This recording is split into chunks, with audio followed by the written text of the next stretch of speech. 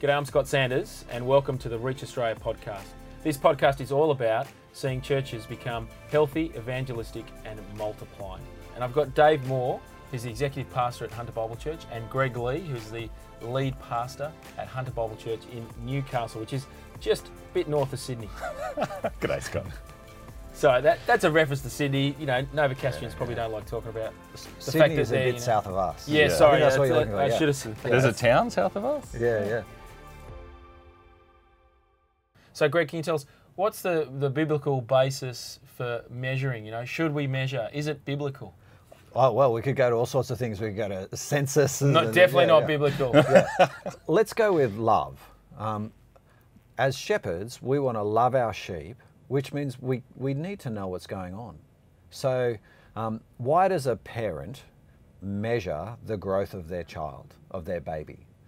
It's because they want to know what's going on. Why do schools test kids at the end of the year? It's because we want to know that the teaching has actually had some impact. We measure what's happening at church because we love the sheep enough to want to know what's going on out there rather than just hoping for the best and guessing. So, Dave, I want you to help us sort of push into some of the headline goals for each of the purpose areas. Yep. So when you're looking across Hunter Bible Church, what are the headline goals for each purpose area? Well, each purpose area has particular ones. There's going to have really kind of your normal ones. So you want your attendance on a Sunday. You want how many people are there, and you want to track that really well because it's too often that we'll go, oh, that seemed really full. You know, there are lots of people there. And one of the things I think that we can do is we can remember the days that are full and the highlights and go, that's how many people we've got there, rather than actually the trend is this. So that's actually counting heads, number of people and if in you the can, room. actually knowing people who are in the room. Yes, that's right. So we count at a particular time. So we count during the sermon. So how many people in chairs during the sermon, because you got people coming in and out with kids programs and that type of thing, and so that's a helpful kind of baseline for us there. But the other thing you want to count is how many new people in the room. So this is one of the ones that I think as a team we're like, it seems like heaps of work, but then we decided, no, this is actually really important. We need to know on this particular day how many people are here for the very first time. And gee, it's been good. It's been one of those things that's been a great joy because you're going, oh, we actually had 12 new people at that service on that day. Okay, well, because one of the things that does, that then leads to your performance one of how are we going following up those 12. So you've got numbers like that on around your Sunday. It's things like in mission purpose, we want to have an idea of how many people, we'd love to know how many people were invited along to a particular program. Yep. But that's kind of hard to do. So what we measure is the number of people who come along at least once and the number of people who stay for at least 3 of the series or at least 5 of the series, that type of thing. Those two numbers help us work out how well the series is performing. When you're talking about a series, you mean like a preaching series, or you're talking about like a membership course or a mission course? Yeah, we're talking about those courses that happen throughout the week, that type of thing. Yeah, so the life course. Yeah. So pushing into the purpose area, so what are some key measures for, say, the Deep in Word purpose area? Yeah, so we want to see a percentage of people who are in growth groups. So that's one of the key ones. But not only that, we want to see how many leaders do we have being trained up. So if we're expecting growth as people come along to church, that type of thing, that means we're going to need to put those people into growth groups afterwards.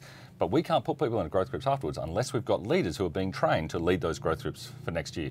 So it's not just the number of people in growth groups, it's how many people are being trained to lead those growth groups for next year. What about mission? So that's where we're going. How many people have come along to this course and how many people have stayed for some of it and how many people have gone to the follow-up course?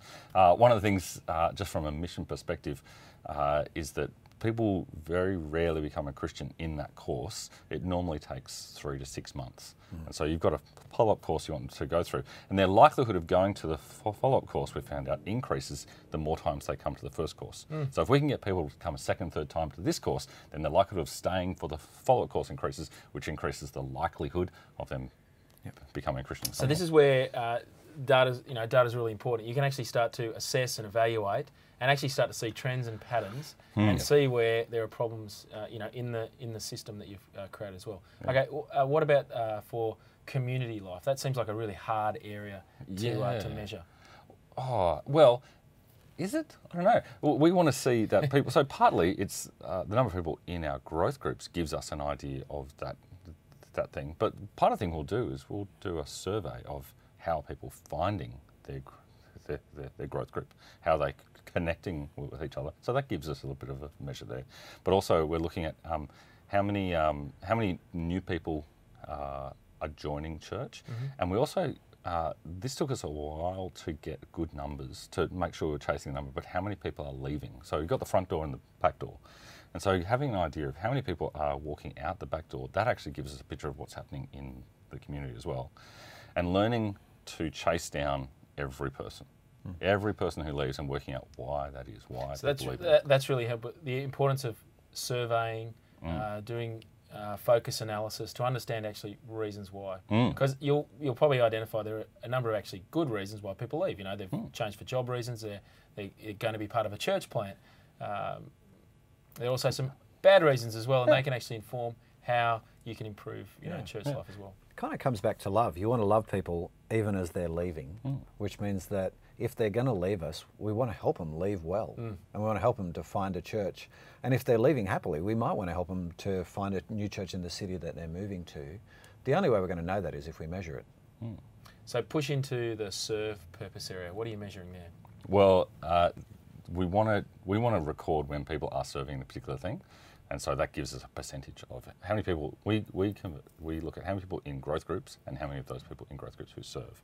So we have a particular thing that we want to encourage people to serve a growth group first, and then serve in another area of church life, because I think we can go into that, but we want to see that percentage to be as high as we can. It gives us an idea how many people are involved in church but are not serving.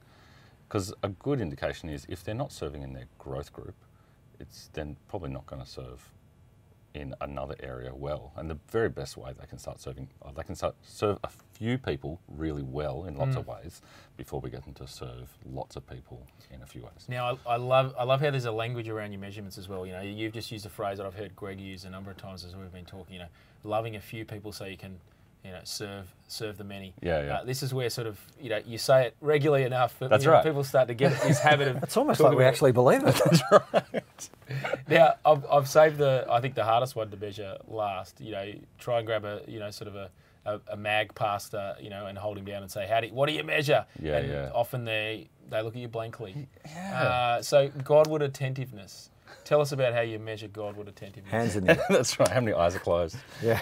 during singing. Which is very hard to count if you've got your eyes closed, isn't it? Heart rate monitors. That's right. That's right. Well, I think part of this is it's not bad to use anecdotal evidence from measurements, and so we actually want to. So this is where surveys are helpful as well. So how have you grown as a Christian? Has your Christian life been hard? Have you been, compared to 3 months ago? We did a survey recently. We said, compared to 3 months ago, do you think you're more prayerful, or the same, or less? Or I'm more prayerful than 3 months ago. Agreed, disagree, that type of thing. That gives us anecdotal evidence from people where they think they're at.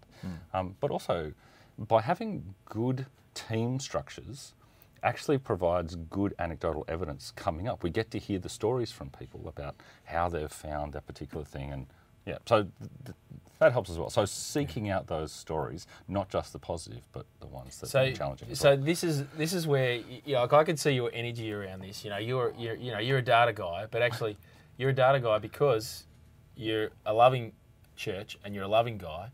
But there's energy around hearing the stories. So again, these are being clothed not just in brutal numbers, but the stats are people and stories of change. So how important is it as a staff team to be celebrating, these statistics? Well, the two work hand in hand. So when you see a number, you go looking for stories that represent that number. And so, for instance, if the number of people at church is starting to decline, we want to go asking people why.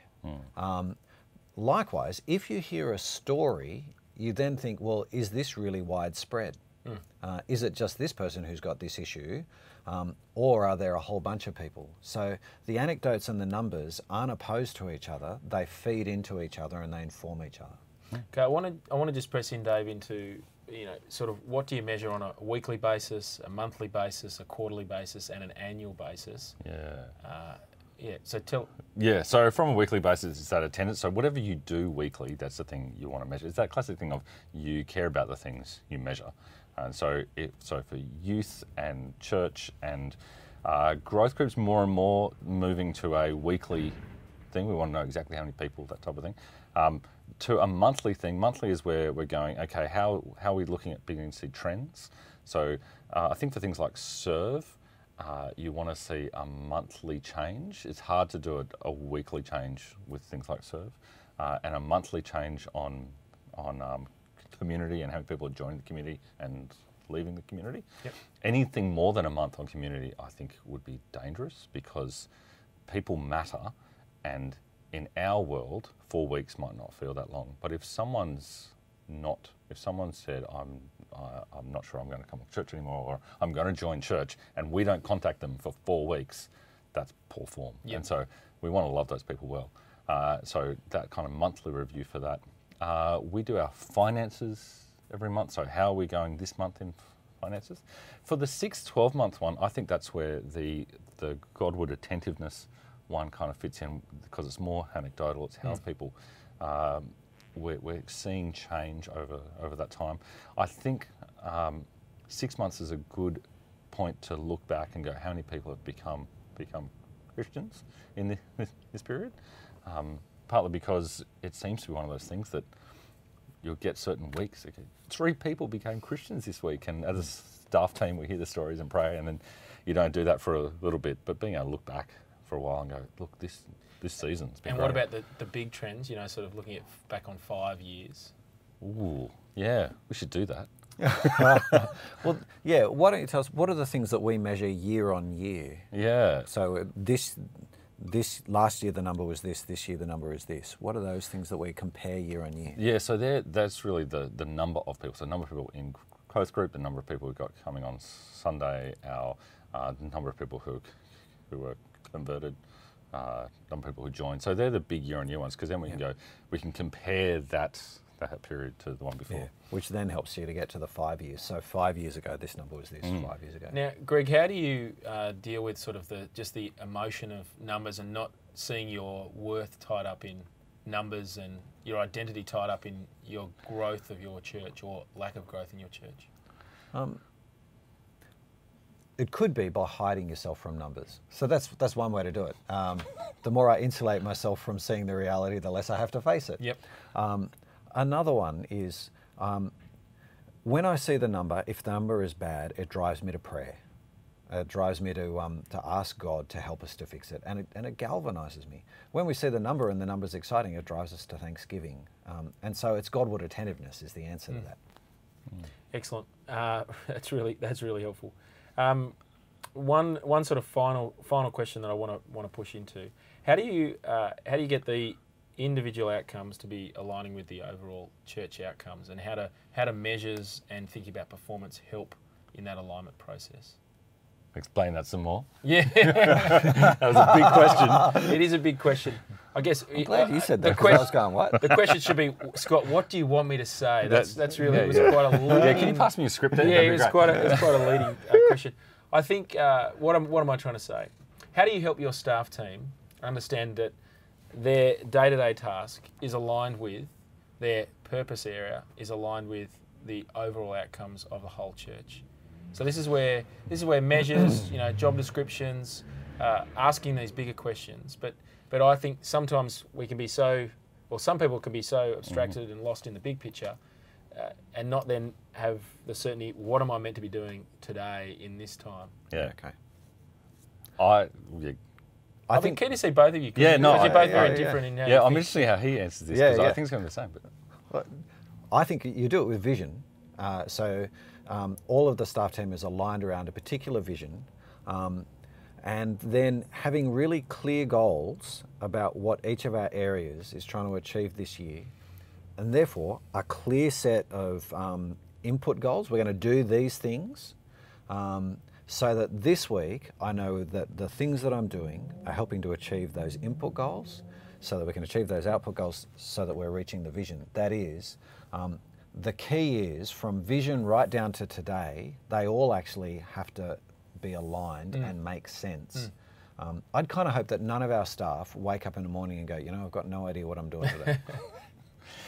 Yeah, so I think one of the things with that is that I think one of the things I see you do, Greg, is going, taking that idea and applying it to each staff member specifically. So different staff members are going to have different motivators that help them see that thing. And so some staff members, they're going to look at the numbers and they're going to go, they're rookie numbers. You got to get those numbers, that sort of thing.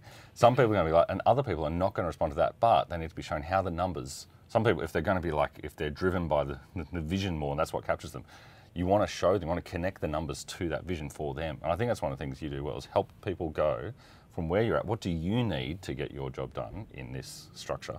And then going, okay, well, let's make sure you understand how this bit fits, and leverage those things for that particular person. Because if you try and motivate, I suppose, everyone exactly the same, well, that's actually not understanding where everyone's at. Could you just give us an example of a number that everyone owns across the whole of church life? Ooh. Number of conversions. Okay, so explain how the serve pastor owns number of conversions. Because here's the thing. He may be employed in serve, but he's a disciple of Jesus. And so he wants Jesus' kingdom to grow, and he's convinced that working in the serve thing is the best way for him to contribute. But he wants the kingdom to grow. He's passionately committed to people becoming Christians. And so it's not just the staff team. The whole of the church feels this sense of commitment to the number of conversions, whether they're employed in that area or not. This is one of those things. You may be employed in a particular area of church, but you're a disciple of Jesus. And so you'll do whatever it takes. And you'll love it. Yeah. That is, I would say, it's not one number. That is, in the same way the mission guy loves the number of conversions, he's got to love the number of people who serve. And if he goes, I don't care about the number of people who serve, all I care about the number of people converted. No, you're not doing your job. Yeah. Your job is to care about people. And yeah, you're particularly responsible for this one, but you have to care for all of them. Yeah, that's right. Every point in the ecosystem is important. So you want everyone working in the ecosystem to care about all those things. That's the classic thing we were talking about with siloing. Yeah. Yeah, so you want your staff. So this is one of the things we haven't been able to because of COVID, that type of thing, but we would sit down and everyone's got their numbers on a piece of page and we can all see each other's numbers. And we get that awkward thing where numbers look good, number looks good. Ministry. And we all kind of sheepishly look at the ministry guy and he's like, yeah. And it's not Greg telling his staff, you've got to do this. It's the peer thing, the other M guys, everyone in the room, all the staff going, hey, we care about this. We want you to do this well because we know it affects our thing as well. And we care about them for our church as well. And when it's brilliant is when they say, can I come and help? Yes. So yeah. What do you need from me? Yeah, what do you need from me to help this grow? Because not only do they care about each of the parts of the ecosystem work, they know that the better ministry works, the better Deep in the Word will work, the better mission will work. They're actually relying on each other as well as caring about each other. Yeah, so the great conversations are the ones after the meeting where someone will go up to the serve guy and say, hey, I just heard you discussing there. Can I raise with you a couple of ideas or have you thought about how you're doing this at the moment? I've got this guy on my team, he's really good at this. Can we sit down with you and help you with that? Simply because they want that area of church to work really well. That's really helpful. Thanks for helping us press into how to measure pastoring with purpose across the church ecosystem. Now, if you like what you've heard today, please rate us on iTunes. Share this episode with someone as well.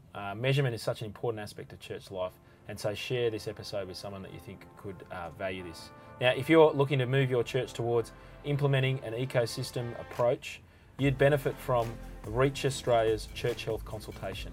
One of the things we've loved over the years is getting a church consult. So having someone come in and sit in our staff team and ask us the particularly pointed questions. And one of the things I loved about it is they spent the first half of the time understanding us and getting us to express stuff that I think we had struggled to articulate for a while. Getting us to articulate the right way, helping us realise that these are the areas we need to work on and think through, and then helping us to create a pathway forward. I think that's one of the things I loved about the consult, is that it wasn't someone coming in telling us what to do, it was someone coming in helping us work out what we had to do in a way that helped us own it, love it, and run with it.